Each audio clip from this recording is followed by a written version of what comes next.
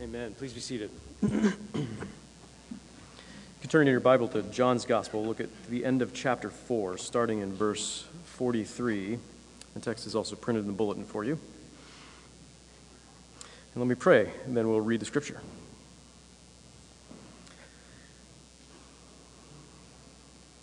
Father, we want to meet you now and continue to worship as we receive the good news of who you are and what you've done for us in the gospel of Jesus Christ. We pray that you would meet with us, that you would awaken our hearts and transform our minds, grant us faith where there is none, strengthen our faith where it's weak, do that work that only you can do by the power of your Holy Spirit at work in us and among us, we pray in Jesus' name. Amen. After the 2 days, he departed for Galilee, for Jesus himself had testified that a prophet has no honor in his own hometown. So when he came to Galilee, the Galileans welcomed him, having seen all that he had done in Jerusalem at the feast, for they too had gone to the feast. So he came again to Cana in Galilee, where he had made the water wine. And at Capernaum there was an official whose son was ill. When this man heard that Jesus had come from Judea to Galilee, he went to him and asked him to come down and heal his son, for he was at the point of death. So Jesus said to him, "Unless you see signs and wonders, you will not believe." The official said to him, "Sir, come down before my child dies." Jesus said to him, "Go, your son will live." The man believed the word that Jesus spoke to him and went on his way. As he was going down, his servants met him and told him that his son was recovering. So he asked them the hour when he began to get better, and they said to him, "Yesterday at the 7th hour, the fever left him." The father knew that was the hour when Jesus had said to him, "Your son will live." And he himself believed, and all his household. This was now the second sign that Jesus did when he had come from Judea to Galilee. This is the gospel of Jesus Christ. Praise be to you, O Christ.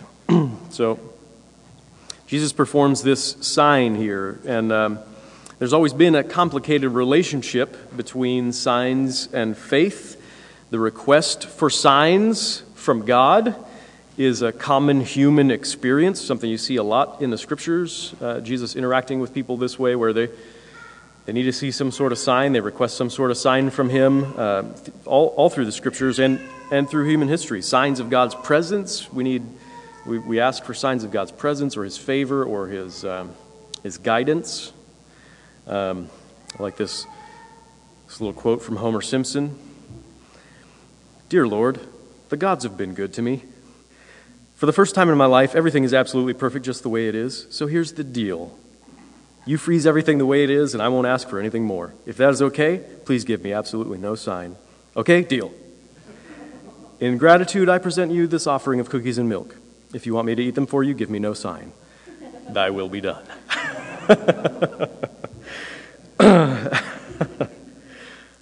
Maybe a bit more seriously, biblically, in the book of Judges, you've got Gideon, who is kind of a weak and frightened individual that God approaches and says, basically, you're going to be a judge. You're going to deliver the people of Israel from their oppression right now. And Gideon had a hard time believing that. And so he says, if you're going to save Israel by my hand, please do this sign for me. And he pulls out the fleece, right, and he puts it on the floor. And he says, if this fleece is wet in the morning, but all the ground around it is dry, then I'll know this is the sign I'm asking for you, right? And then the next day, when that happens, he says, okay, let me just ask one more thing. Let's do that same thing again, but if the fleece is dry and all the surrounding ground is wet, then I'll know this is a sign from the Lord, and I'll know that your word is true. It's interesting that in that story, he asked for God's forbearance with him. He says, bear with me. I'm really sorry I have to ask this, right? I'm sorry I have to ask for this sign the second time. He said, please don't get upset at me for asking for a sign here. That's interesting. He is somewhat aware of the fact that he is requiring something of God beyond his word. He's requiring something of God beyond his word before he will trust him enough to do what he says. Effectively, this means he sort of pretty much doubts God's word.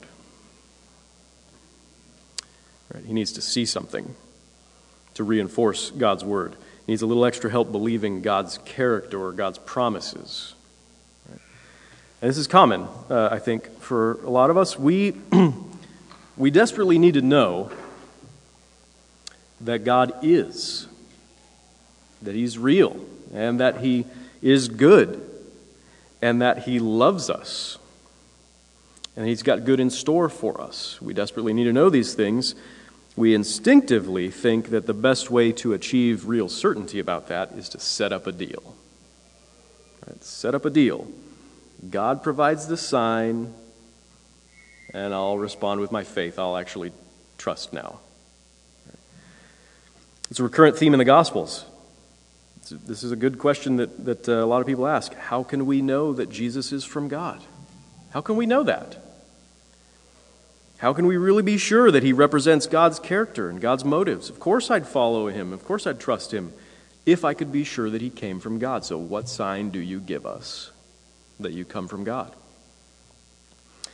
Leslie Newbegin has a great commentary on John's Gospel. It's probably the one I'm leaning on most heavily for its insights. He's got a quote that I've got at the beginning of the bulletin there for you. But he says that a belief which requires signs and wonders is one which lays down in advance the conditions which are required to authenticate any alleged revelation of God.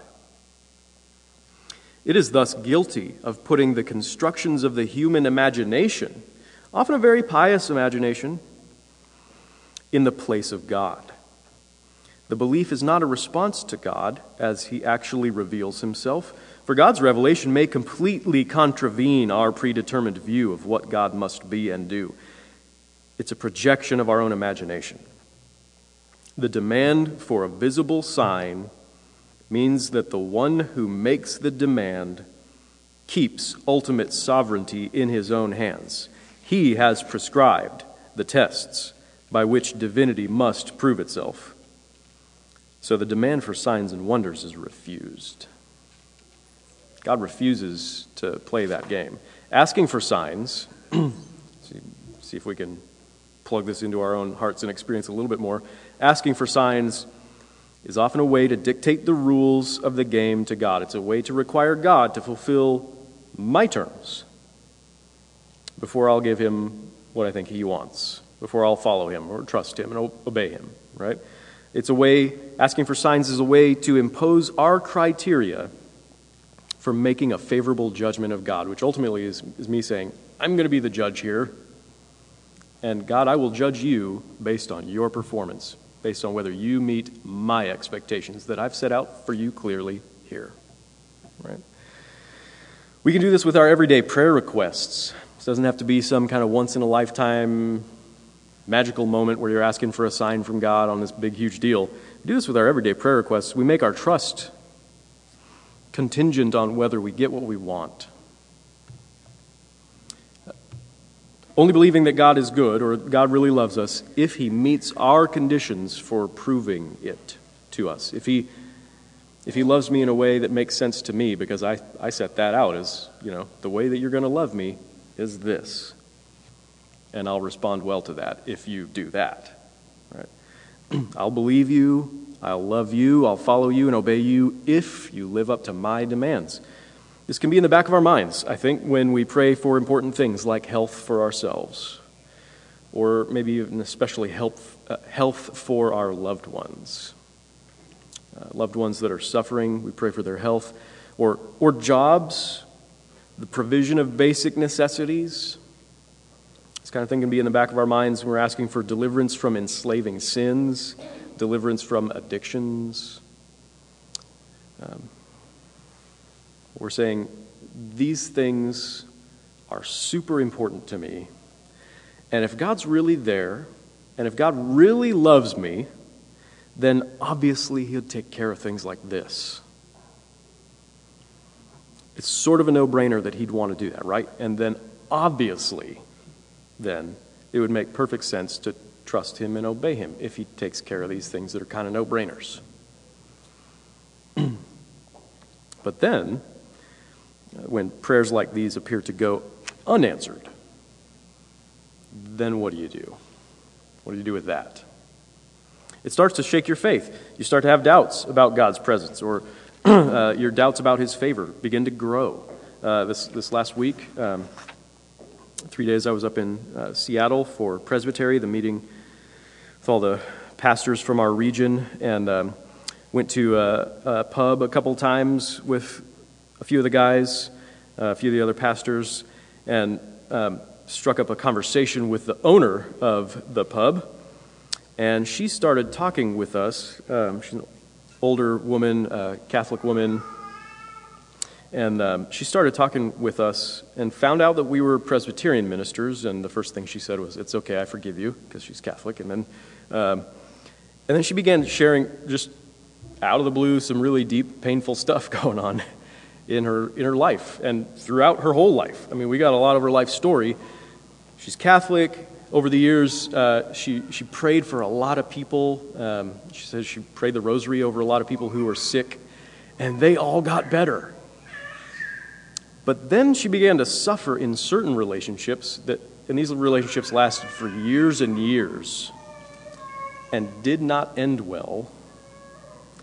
And she was praying about these relationships and praying about her involvement in these relationships, and God didn't fix that stuff. And God didn't fix the pain. He didn't fix the relationships. And now she's got deep regrets, and she's just got a lot of pain and lack of closure. And here, she's prayed for these people who were sick. They all got better. But I pray for these things that are so important and so central in my life, these relationships. And it feels like God failed her, so she came to the conclusion that God didn't exist. And that's what she's been telling people.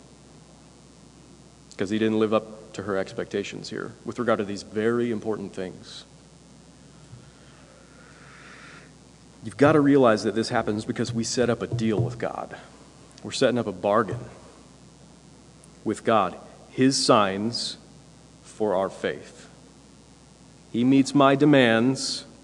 I give him what he wants. I will trust and follow him if he lives up to my standards and fulfills my expectations, which are clearly laid out here. And basically what we're doing, again, kind of referring to Newbegin's quote there, is that we're insisting that I will sovereignly set up the criteria for the judgment of God. Of course, this is a terrible way to relate to God. It's really not what we're supposed to be doing. You can't demand signs of him. You can't call for him to meet your criteria if you're going to put your faith in him. Not if you really want to have a relationship with him. Not if he's a real person who's really revealed himself and you want to have a real relationship with him based on who he is and know him and be assured of who he is and be assured of his presence and be assured of his favor. Setting up deals and bargains is just not the way we should do it.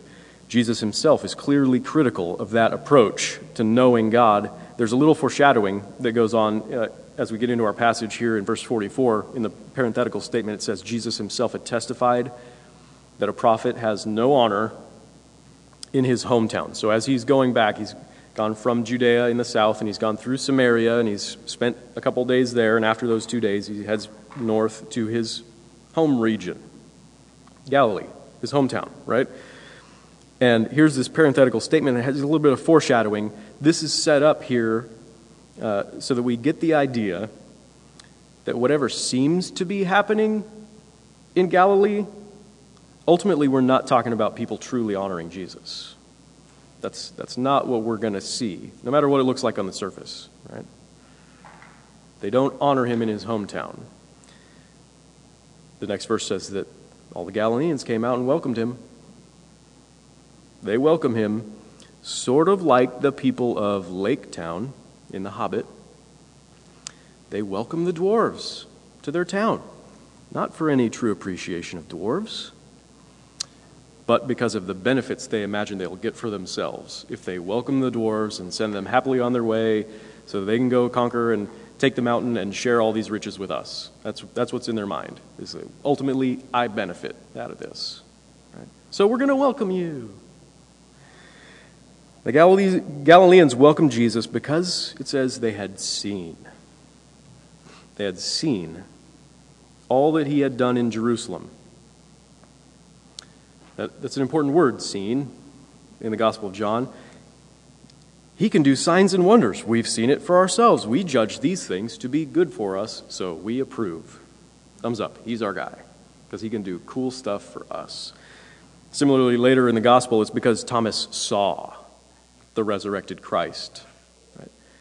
Because he demanded to see the resurrected Christ.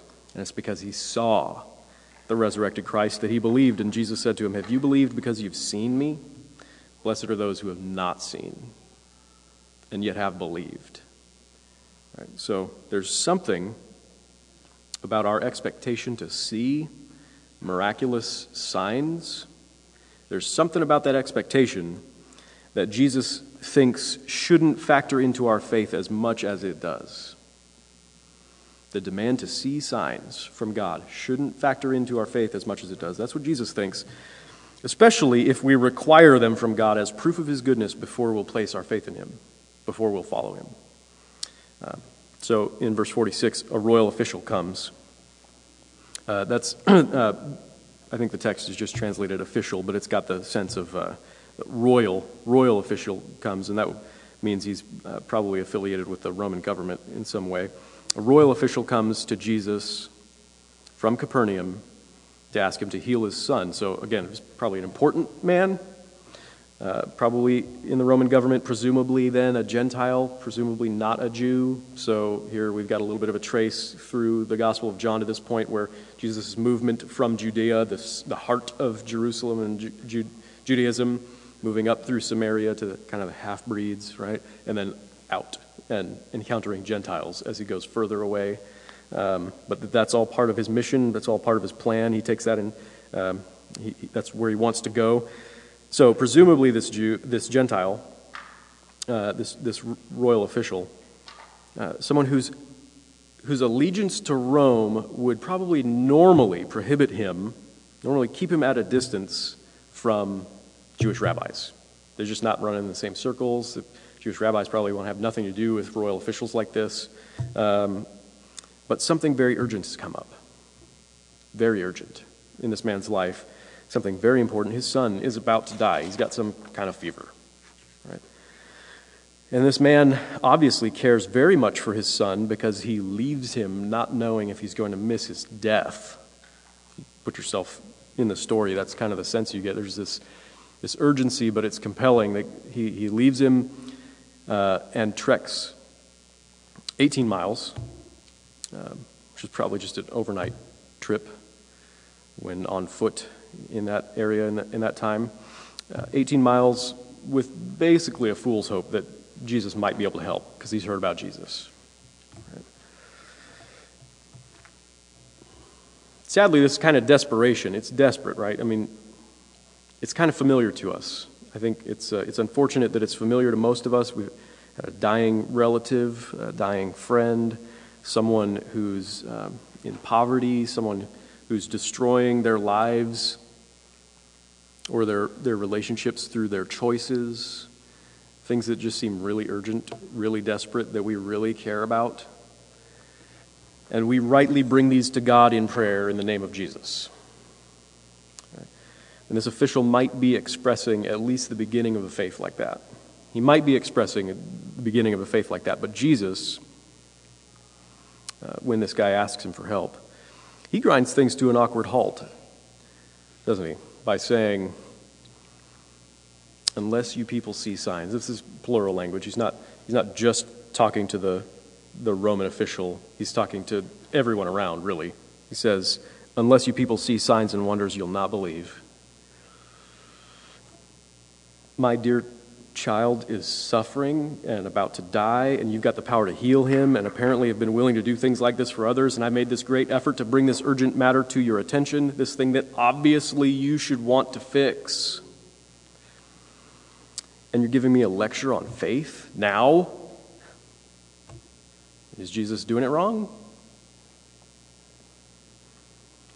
Maybe we should place our imagined indignation on hold. Apparently, Jesus is very concerned with our faith. Apparently, he's very concerned with our faith.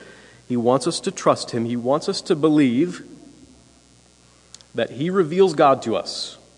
He wants us to believe that he reveals that God is good and that God loves us. And he is a bit abrupt with this desperate father. Just as he was a bit abrupt with his own mother in John 2, or as he is a bit abrupt with several others throughout the gospel who come to him with urgent needs. This happens a lot. People have urgent needs, and it seems like he's just changing the subject, derailing it, delaying it unnecessarily in order to talk about things like faith. Jesus puts those urgent needs in perspective, and he rearranges our priorities. He's the one that rearranges our priorities. Which do you think is more urgently important? This dying child's life or the teaching moment about faith? Let me ask it a little differently. Which do you think is more important, your loved ones or the knowledge of the beloved? Or which do you think is more important, your child or the knowledge of God's child? The knowledge of God's own Son. The one true God thinks that there's no question about this. He thinks the answer to that should be pretty clear. And he's willing to interrupt your life and even create friction in really desperate, urgent places in your life. He's willing to create friction and ignore your expectations and ignore your demands on him in order to reveal himself truly to you as he is. He's God. Jesus Christ is the center of the universe, not your urgent needs, not even your most important cares in this world. Jesus Christ is the center of the universe. And you can't make demands of him, not even subconsciously. Like, well, if he values what I value, of course, I give him a thumbs up. Or if he saves my child or provides for me or fixes my problems, of course. I'll trust him. I'll believe that he's there and that he's good and he cares for me. And I'll follow him. Jesus isn't trapped. He's not constrained. He's not forced to give you what you want or what you say you need just so that you will believe in him. He doesn't play your game. That's what we should take away from this pause, this aside in the middle of this urgent situation. He doesn't play your game. He calls it for what it is. Unless you see signs and wonders, you're not going to believe. And he thinks there's something wrong with that. Here's the good news, though. He wants you to believe that God is, and that God is good, and that God loves you, because that's true. And there's nothing more true, and God has insisted on it. He's revealed that about himself. He has said it. He has spoken it over and over again throughout the course of redemptive history, throughout the Scriptures. Here's this desperate, confused official with the beginnings of weak faith, probably, who all he can say in response to this is to confess Jesus as Lord and ask him for help. That's what he does. It says "sir" in this translation. I don't know why. The word is Lord, just as it usually is translated from Greek into English, Lord, in the Gospels. Lord. Here's a Roman official, a royal official, who's used to calling Caesar Lord. Lord, come down and help him before he dies. I don't know what to ask for. Right? No demands, no deals, a plea for mercy. To one that he's starting to get the idea. He believes he's God, and he believes he's good. He's got the inkling of that weak faith, right? He believes he's good. It's a plea for mercy, and God's Son reveals himself to be the one who is good, who truly cares, freely. Not constrained by your demands. Freely. He's not compelled to live up to popular opinion. He's not compelled to win favor, to do cool tricks so that people would give him applause. That's not what this is about. He freely loves because this is who God really is. He loves and he cares. Jesus said to him, "Go, your son will live." So in spite of the fact that we all make demands of him, Every single one of us makes demands of him that put ourselves in the place of the sovereign one who's going to determine how this relationship goes. In spite of that, he condescends to help and to show mercy and to heal and answer prayers. And this is what is at the heart of this story, really, and I think we all really need to see it. Not just the fact that the official got what he wanted and that this good thing happened. Not just that fact that his suffering was taken away as his son was healed. You need to see what kind of God Jesus reveals to us. He's a God who freely loves. No constraints on him, no demands. He's not living up to your expectations. He loves you anyway. He's the God who's free from your sign faith deals, your bargains. He wants you to know that he is, that he blesses, that he gives, that he helps, that he loves. He is the sovereign one, not you, and he condescends to care for people who would use them to get what they want. Use him to get what they want. He condescends. He gives you everything. He showers you with grace. He loves you. He takes care of you. He provides for you. Because he is good and he wants you to know him, to trust him and thank him and live with him and for him. And it really would be best if you took him at his word for all of this. It would be best if you took him at his word for who he is and what he's like. That's what it means when he tells Thomas later, again, Jesus saying, "Blessed are those who have not seen and yet have believed." They took me at my word and they've believed. That's better than requiring some kind of sign faith deal. In fact, this official's faith looks a little bit like that because it says explicitly, the man believed the word that Jesus spoke to him and went on his way. So again, Newbegin says, without a word, he turns on his heel and goes. This is an action of belief. It is true belief because it is based on the word of Jesus, not on visible signs. And because it is at the same time obedience to that word. So he hadn't seen Jesus heal his son yet. He trusted Jesus' word to him, and he acted on it. That's the kind of faith that Jesus is looking for, one that isn't contingent upon visible signs, that doesn't make demands of God, but that humbly responds to the word of God, the revelation of God, the scriptures, Jesus' voice, one that humbly responds to the word of God with trust and obedience. And this man's faith was helped. It was really helped by Jesus' willingness to condescend and heal his son. And when he saw it, it says he and his whole family believed. Right? You get the idea. He believed even more. Got greater assurance of who Jesus is and what he's like. But the essence of true faith is a responsiveness and even a submission to his word. That's the essence of true faith.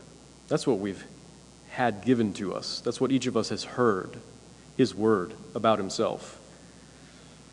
And true faith means responsiveness to that, not a demand for signs.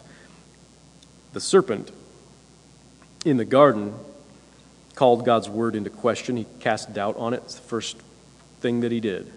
Did God really say? What do you think he means by that? What do you think is really going on inside of God's heart when he tells you to do something like that? Can't be good. Right? He casts doubt on God's word and the restoration of our trust in God's word, in his character, in his intentions as revealed in his word, as revealed in the one who is the Word, Jesus Christ. The restoration of our trust in that's the work of the gospel. In Christ, God demonstrates himself to be worthy of our trust. He does it in a lot of different ways. In Christ, he demonstrates himself to be trustworthy, ultimately not because of miracles where people have their urgent needs met. Right? There's a lot of times when people have their urgent needs met. They're healed or loved ones are healed, and they don't respond to Jesus the way that we think they really should, with faith and becoming disciples, being baptized and following Jesus, right? Ultimately, he demonstrates himself to be trustworthy not because of miracles like this, like the healing of the official's son who's at the brink of death, but because of the absolute cosmic goodness of God that we see in the life and death and resurrection, especially of his own son after the brink of death. This son doesn't quite make it to death. Later, Jesus raises a guy who did die, and he raises him. Now we know because of the resurrection of Jesus Christ that he himself has been raised from the dead, and it demonstrates the absolute cosmic goodness of God when that happens. God is the kind of God who is repairing everything. Everything that's been broken in our relationship with him, everything in the whole world. He's begun it, he's doing it, and he will accomplish it. He's repairing everything through the sacrifice and resurrection, through the person of his own son. Everything's being set back right. All the wrong is being undone. Through Christ, he has made provision for people like you and me, people who imagine that we can set up deals with God, that we can bargain with God, make him beholden to us. He's got to do our tricks before we'll put our trust in him. Through Christ, he's made provision for us to enter into the pure goodness of a relationship with him that lasts forever. People like us. In light of this gospel, in light of how God reveals himself in his Son, in light of how he shines forth his goodness and his love to people like us that's clearly seen in his word, you should really wrestle with yourself and ask these questions and promote these questions among one another and your friends. People need to wrestle through stuff like this. These are the things we need to wrestle through. What demands do I place on God for my faith? What answers to prayers? Which prayers are demands of God if I'm going to believe in him and respond to him with faithfulness? What demands do I place on him? What do I need to see from him before I trust and obey him? Do I take him at his word? Or do I subtly believe his word isn't enough? I've got to see some things in my life. They've got to play out this way according to my expectations. Do I find real assurance about who God is? Real assurance. Do I find real assurance about his intentions toward me in the good news of Jesus Christ? Do I understand the good news of Jesus Christ? Do I understand it to be a full and dependable disclosure of God's very nature? That there's nothing hidden in God behind Jesus. That Jesus is the perfect disclosure of God, of who he is and his intentions. Do I understand the gospel to be saying that? Does this word of God mean enough to me that I'm willing to stake my life on it, stake my eternity on it? Is this good word of God sufficient for me to trust him and follow him and live in happy submission to him? Those are the kinds of questions that we and everyone we know should all be asking ourselves with frequency. Not just once at the beginning of the Christian life, but we all need to ask these kinds of questions of ourselves continually. Do I take him at his word? God has a lot of patience and grace toward us to invite us to wrestle through these things. We should do that together. We should do that together. Come talk to me, talk to other Christians here. I think that would be a beautiful way for you to respond to God's word in Christ. Amen. Let's pray.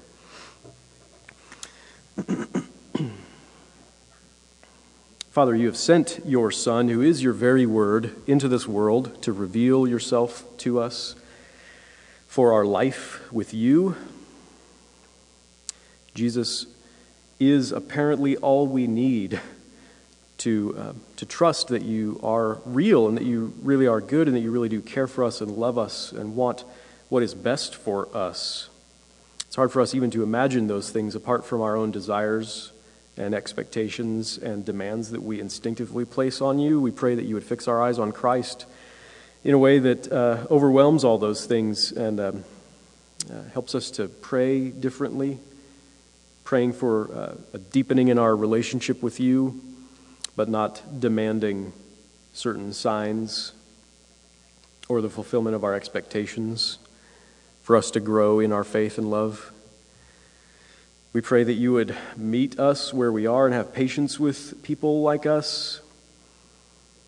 And yet we pray that you would make it clear to us in our hearts and in our minds who you are as revealed to us in the person of your Son in the Holy Scriptures. We pray in Jesus' name. Amen. As we prepare to come to the table,